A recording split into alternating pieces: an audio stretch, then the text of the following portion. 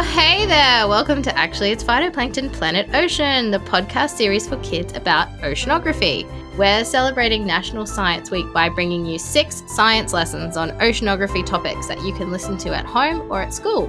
Now, my regular co-host Lachlan is taking today off, so instead I've got Ivona Setanich dialing in all the way from the US of A. Howdy, Ivona. Good morning. So I know you're in another country, Ivona, but are you doing anything special to celebrate National Science Week, seeing as we roped you into it? Well, as you roped me into it, I will be part of the National Science Week live. I'll hope to be in Croatia, and I hope to be calling in live a new special event, the one with the artists, and hopefully talking some smart things because it's going to be a better time zone than here. But I'm really looking forward to it, and I think it's going to be a great way to show the kids that there's a really nice conjunction between the art and science, and it's really important for the way that we scientists think, but also as the natural artists think about nature and science. Yes, I should mention that on Thursday of this week, National Science Week, we're doing a special art lesson with Kirsten from episode 1 that is live in Toowoomba, and you can also dial in remotely. So we record the podcast in advance, but this Thursday we're doing that cool art lesson. So if you're in Toowoomba, please come along. And Ivona, can you remind our listeners why you're a co-host on my podcast? What's your science job again?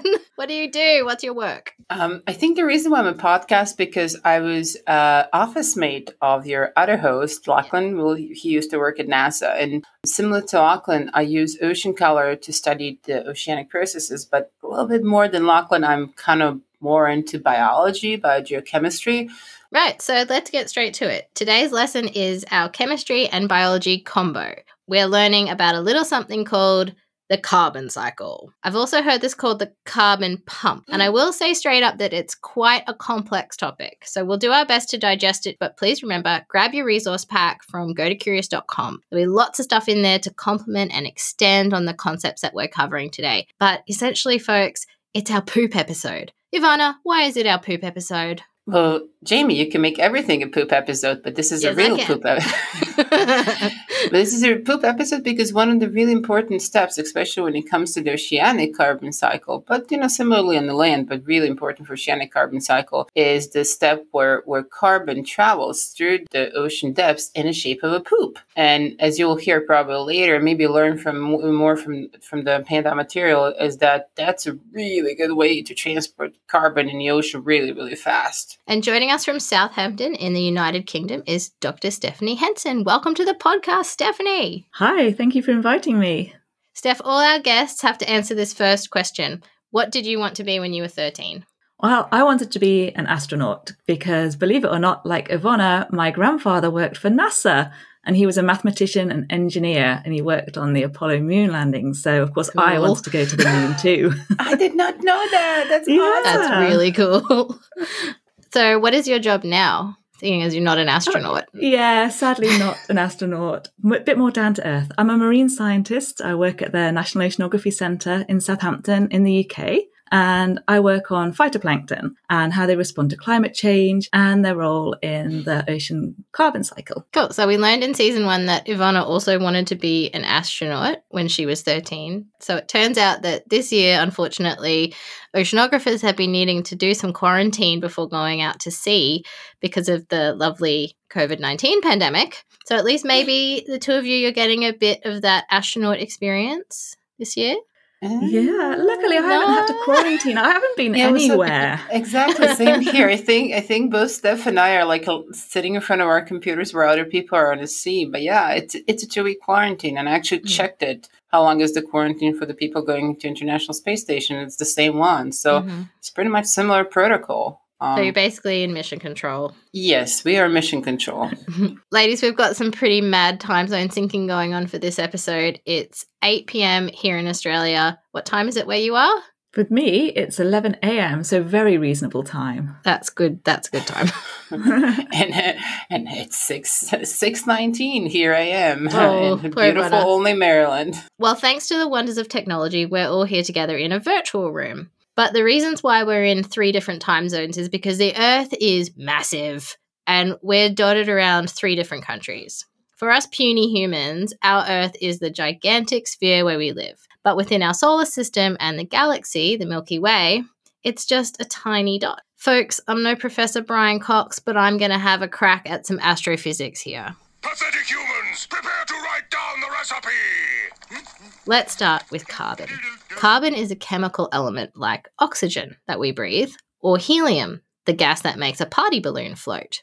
If you put pure carbon under enough pressure, it actually turns to diamonds. There is heaps of carbon in our universe, and it's made by stars. When stars die, they explode and send carbon out into the universe. Carbon is known as the building blocks of the universe because, well, it's everywhere. When our Earth was forming, it collected up some carbon that was floating around nearby, and this played a huge part in the formation of our planet and of all the other planets in our solar system. Maybe you've heard that scientists think it rains diamonds on Neptune. That just means it's raining carbon, and the atmosphere on Neptune creates so much pressure that the carbon turns to diamonds. Anywho, once our planet Earth was formed, it stored its carbon away, like in rocks. It doesn't let any out into space, thanks to our atmosphere, and it doesn't let any more in, unless there's like an asteroid or something like that, which might bring a little bit more, but that's quite insignificant. So for argument's sake, Earth is a closed system, like the Wonka chocolate factory. Nobody ever goes in.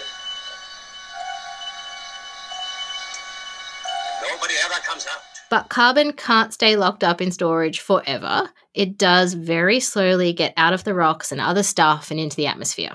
We humans are also made of carbon. Our lungs take in oxygen, and then we breathe out carbon dioxide. That's carbon and oxygen mixed together. Now, if our planet just kept releasing its stored carbon into the atmosphere, eventually we'd get this thing called a runaway greenhouse effect.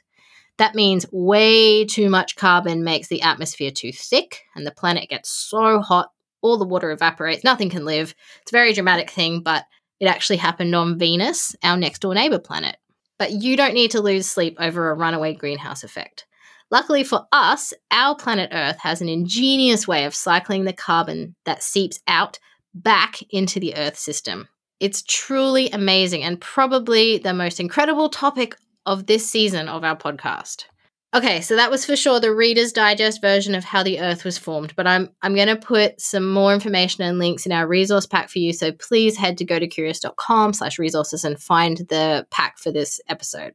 So I can confirm we have carbon on Earth. It is stored in everything, but we think of the main storage units as reservoirs. These are the ocean, the atmosphere, plants, soil, and fossil fuels. That's coal, natural gas, oil, the stuff that miners dig out of the ground in Western Australia. The carbon seeps out of those reservoirs, but how? And how does our incredible planet cycle that carbon back into the system? Time for some expert help from Ivana and Stephanie if they're still there after my spiel. Yes, we're still here. Didn't hang up? Good. So Stephanie, why is carbon such an important chemical element? So carbon is a fundamental building block of all life on Earth. So all of us humans are about 18% carbon. And as you say, Jamie, it's also part of carbon dioxide, which is a greenhouse gas. And that does help the Earth hold on to some of the sun's energy. It makes a little blanket around the Earth. But too much, and we turn into Venus, as you said. But without it, our oceans would be frozen solid. So really, the Earth's carbon cycle is balancing out all of this carbon dioxide and keeping us just at the right temperature. And in what ways does carbon make its way from storage in reservoirs out into the Earth's atmosphere? So do you want a slow way or the fast way? Let's start with the slow way, please. Okay, so I'll just give you a couple of examples. So when we think about the slow transition of the carbon from these reservoirs, such as rocks or sediments, we have something called weathering, which is just like a process through which, like rocks slowly get used up. Like when you have like pebbles on the beach and they're all round and they used to be like square, that's kind of weathering with the ocean. Through the similar process, any kind of like rocks or anything goes through that stuff. And as that happens, as these rocks and sediments and things get used up, they just, through natural process, that some portion of that carbon gets released in the atmosphere. That's like the best example. There's some other examples that like slow release from the swamps, just like really long-term release that they're just part of the natural processes. However, Stephanie can talk about the fast ways. Yeah, so the fast way of getting carbon out of these reservoirs and into the atmosphere is through burning fossil fuels. And unfortunately, that's what we've been doing a lot of as humans over the last couple of hundred years. So all of that carbon that's been stored in these reservoirs for hundreds or even thousands, millions of years even, is suddenly being released into the atmosphere. And so as you can expect, that's putting everything out of balance a little bit. The other fast way is another natural process. It's volcanoes. And they release huge amounts of CO2, carbon dioxide, into the atmosphere, but not as much as we've been releasing through our human activities the last couple hundred years. Why is the ocean so important to Earth's carbon cycle? You have to step away and think about Earth as a system of systems. And you said it beautifully in a sense. You can contribute, you can put some of this carbon in these reservoirs, and these reservoirs are kind of locked in parts of the system. So you have like land, atmosphere, ice, and ocean. And ocean is an important system. And it's a really good control of this carbon dioxide concentration in atmosphere through two different processes. So the first one is just like a physical process, like when I don't know if you've ever tried to make bubbly water at home, but you can actually go pressurize and push some of the CO2 into the water. That's kind of not really what happens. You don't get bubbles in the ocean, but in a sense, some of that atmospheric CO2 does kind of melt in the ocean and becomes part of it. That's a normal physical process. And through magical chemistry of the ocean that I'm not going to explain too much, quite a lot of that carbon dioxide actually enters in there. That's the first way. That's like the physical, chemical way. But then you have the magical way that phytoplankton does. And that's something that is called oceanic carbon pump. So the oceanic carbon pump is a process through which plants of the ocean of phytoplankton that Steph and I are in love with so much, pretty much take some of the carbon dioxide that is kind of pushed into the ocean and convert it in organic form.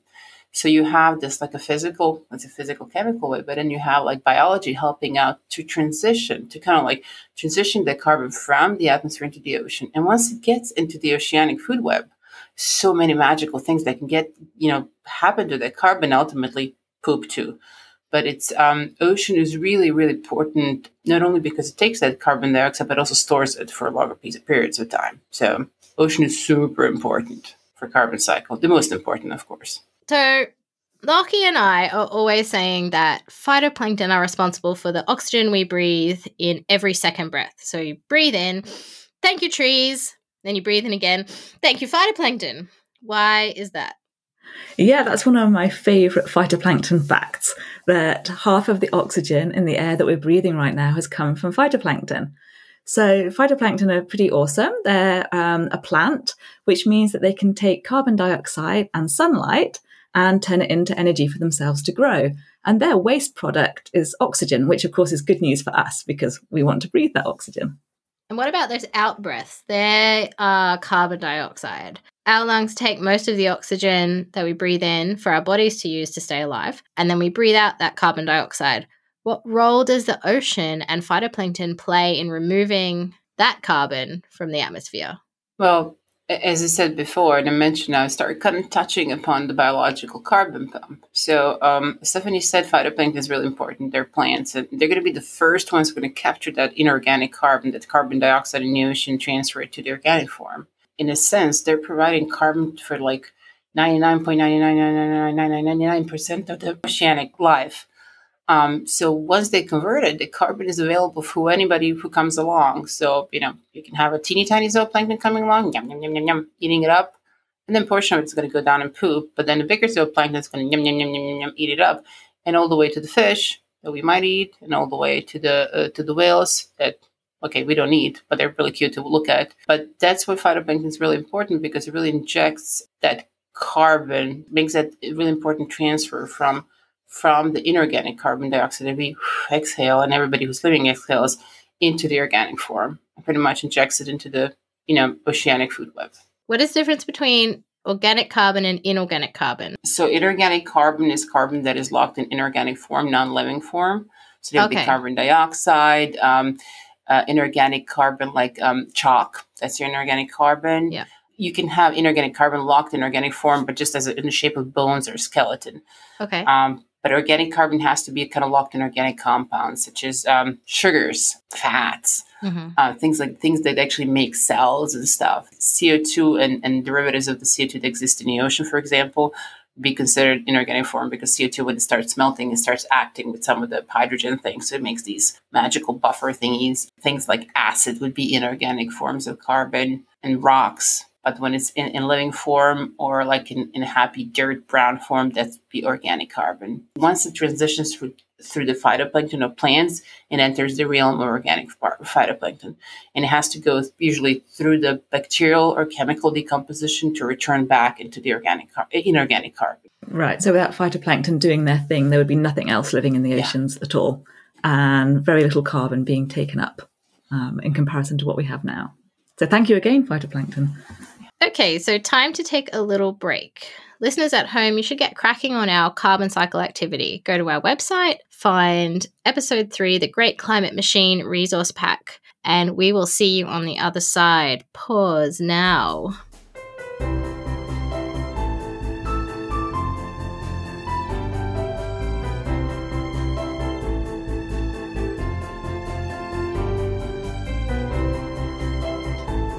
And we're back, talking with Ivona Secenic and Stephanie Henson about Earth's amazing carbon cycle.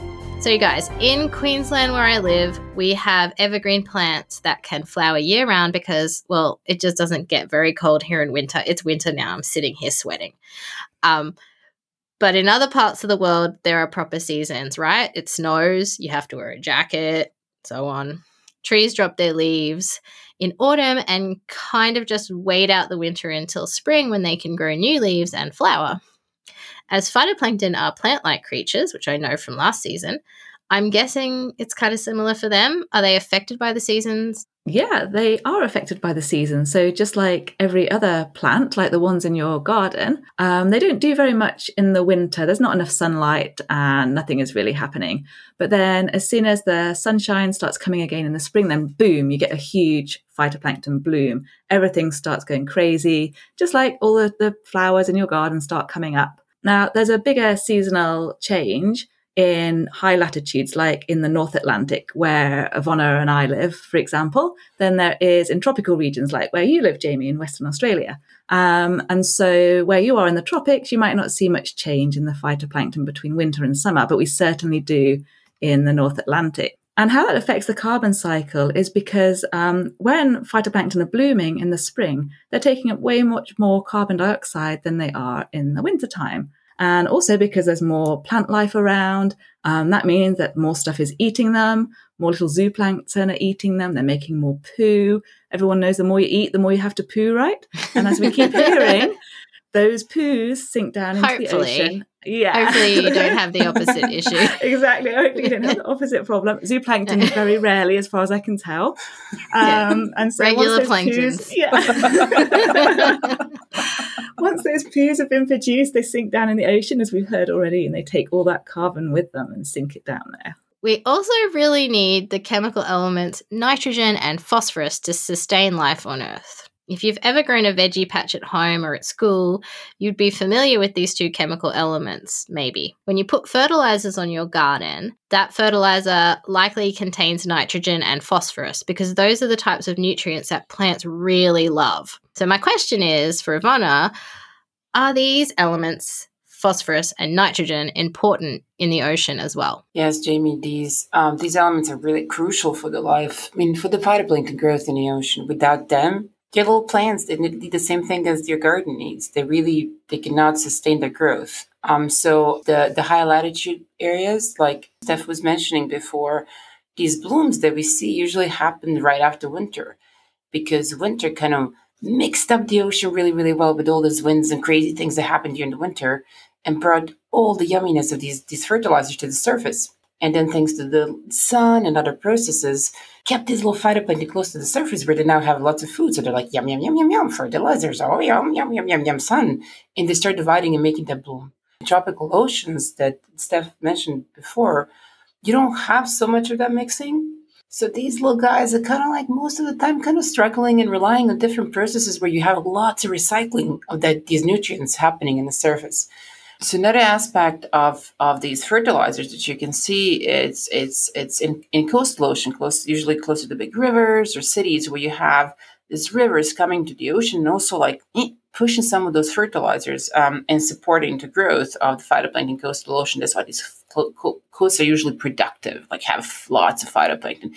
But you can also have our poo and our fertilizers coming to the ocean and then, magic happens, and that little phytoplankton is going to start using those things to support this growth. So are we getting those nutrients of nitrogen, phosphorus being kind of injected into the ocean by rivers and things like that when it rains as well?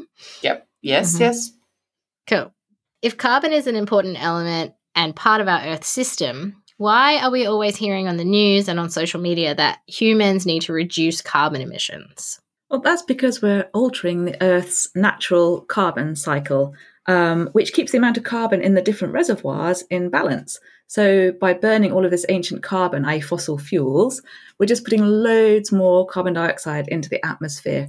And Earth's natural reservoirs just can't keep up. They just can't store all of this extra carbon that's going up there. And so the speed that we're putting more carbon dioxide into the atmosphere is just putting everything out of balance, basically. And so the Earth's reservoirs are just starting to get full, and the carbon that we're burning is just getting stuck in the atmosphere. We can't put it anywhere else. Yes, we did say it doesn't just go out into space.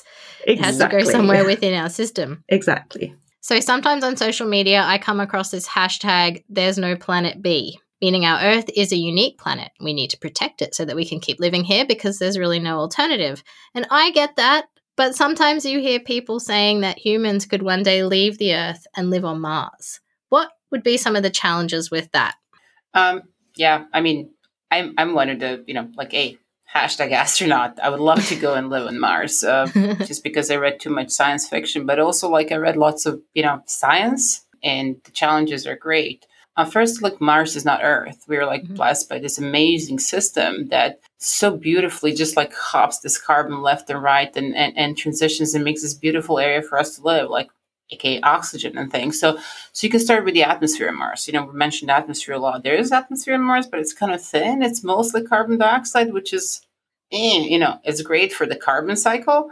But there's no oxygen for us to breathe. So we have to bring some kind of plants and phytoplankton. That's where we talk about first step in terraformation, making something look like Earth is bringing like plants and phytoplankton that can actually start harvesting the CO2, transitioning into the organic form and producing the oxygen that we can breathe, because there's no other way of that happening on a place like Mars. There's another problem with Mars, and it's just like the fact that there's no natural way of, except some chemical weathering, of transitioning this carbon between the poles, is the fact that, as we spoke about fertilizers, you need some of these fertilizers, and it's not too much nitrogen on Mars.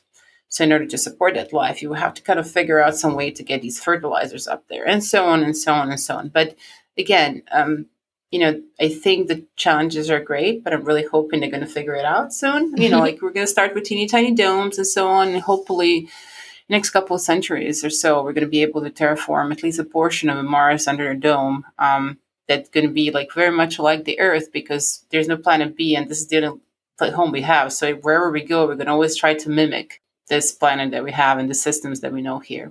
As long as Matt Damon is there, I'm happy with that. Yeah, the whole story.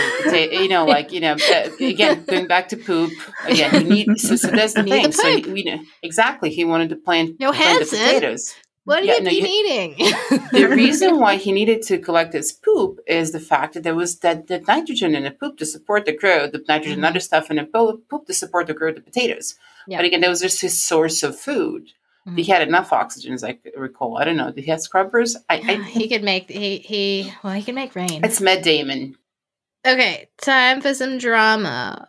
What would have to happen to Earth's carbon cycle for us to experience a runaway greenhouse effect like we can see on Venus? Well, if we burnt all the fossil fuels, we'd get a little greenhouse effect, but to get a runaway greenhouse effect, we'd also have to start removing some of those natural carbon sinks that we've heard about.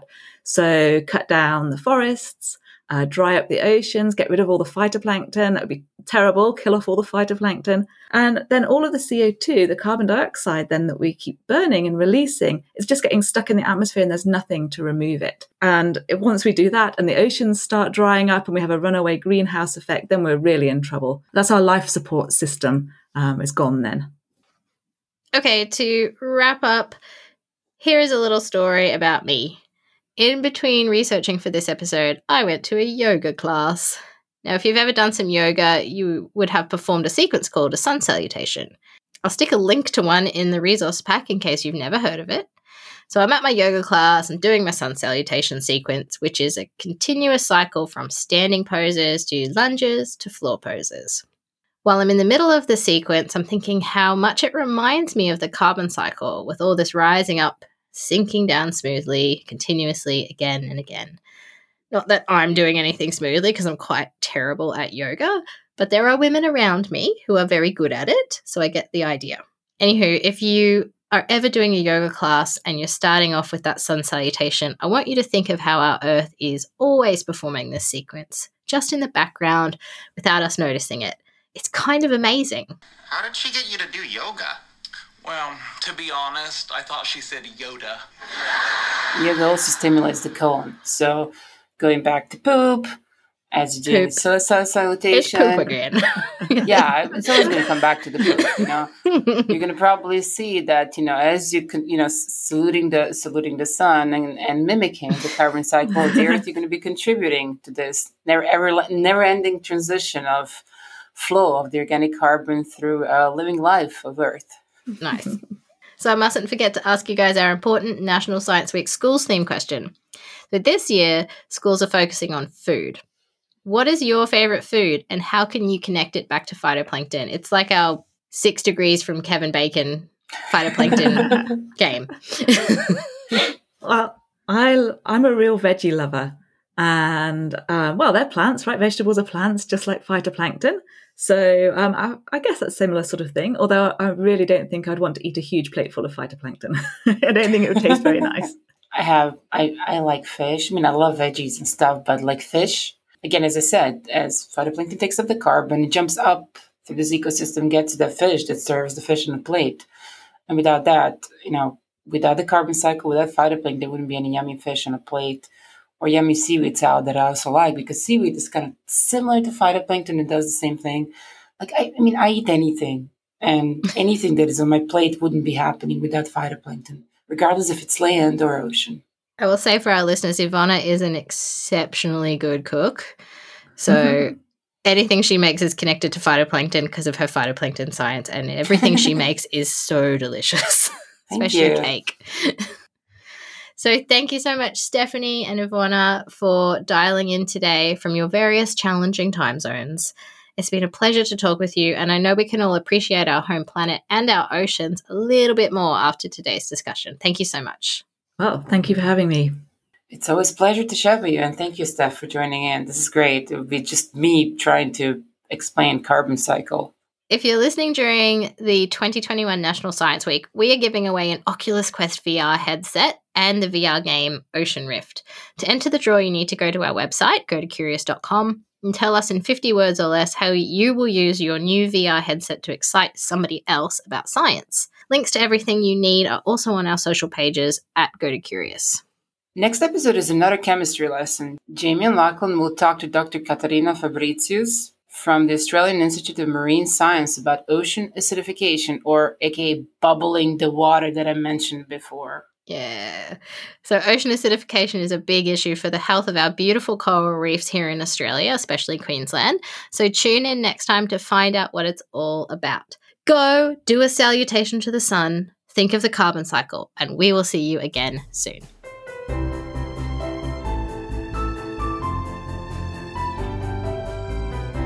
Actually, It's Phytoplankton is a Go to Curious production proudly supported by a National Science Week grant from the Australian Commonwealth Government. Thank you to all our expert guests collaborating on Season 2, and special thanks to co-presenters Ivona Setinich and Lachlan McKenna, who work behind the scenes as script consultants. The series is prepared and written by me, Jamie Cool. I compose our theme music and create the resource materials on our website, gotocurious.com. Our fabulous logos are designed by Hannah at Boon Creative.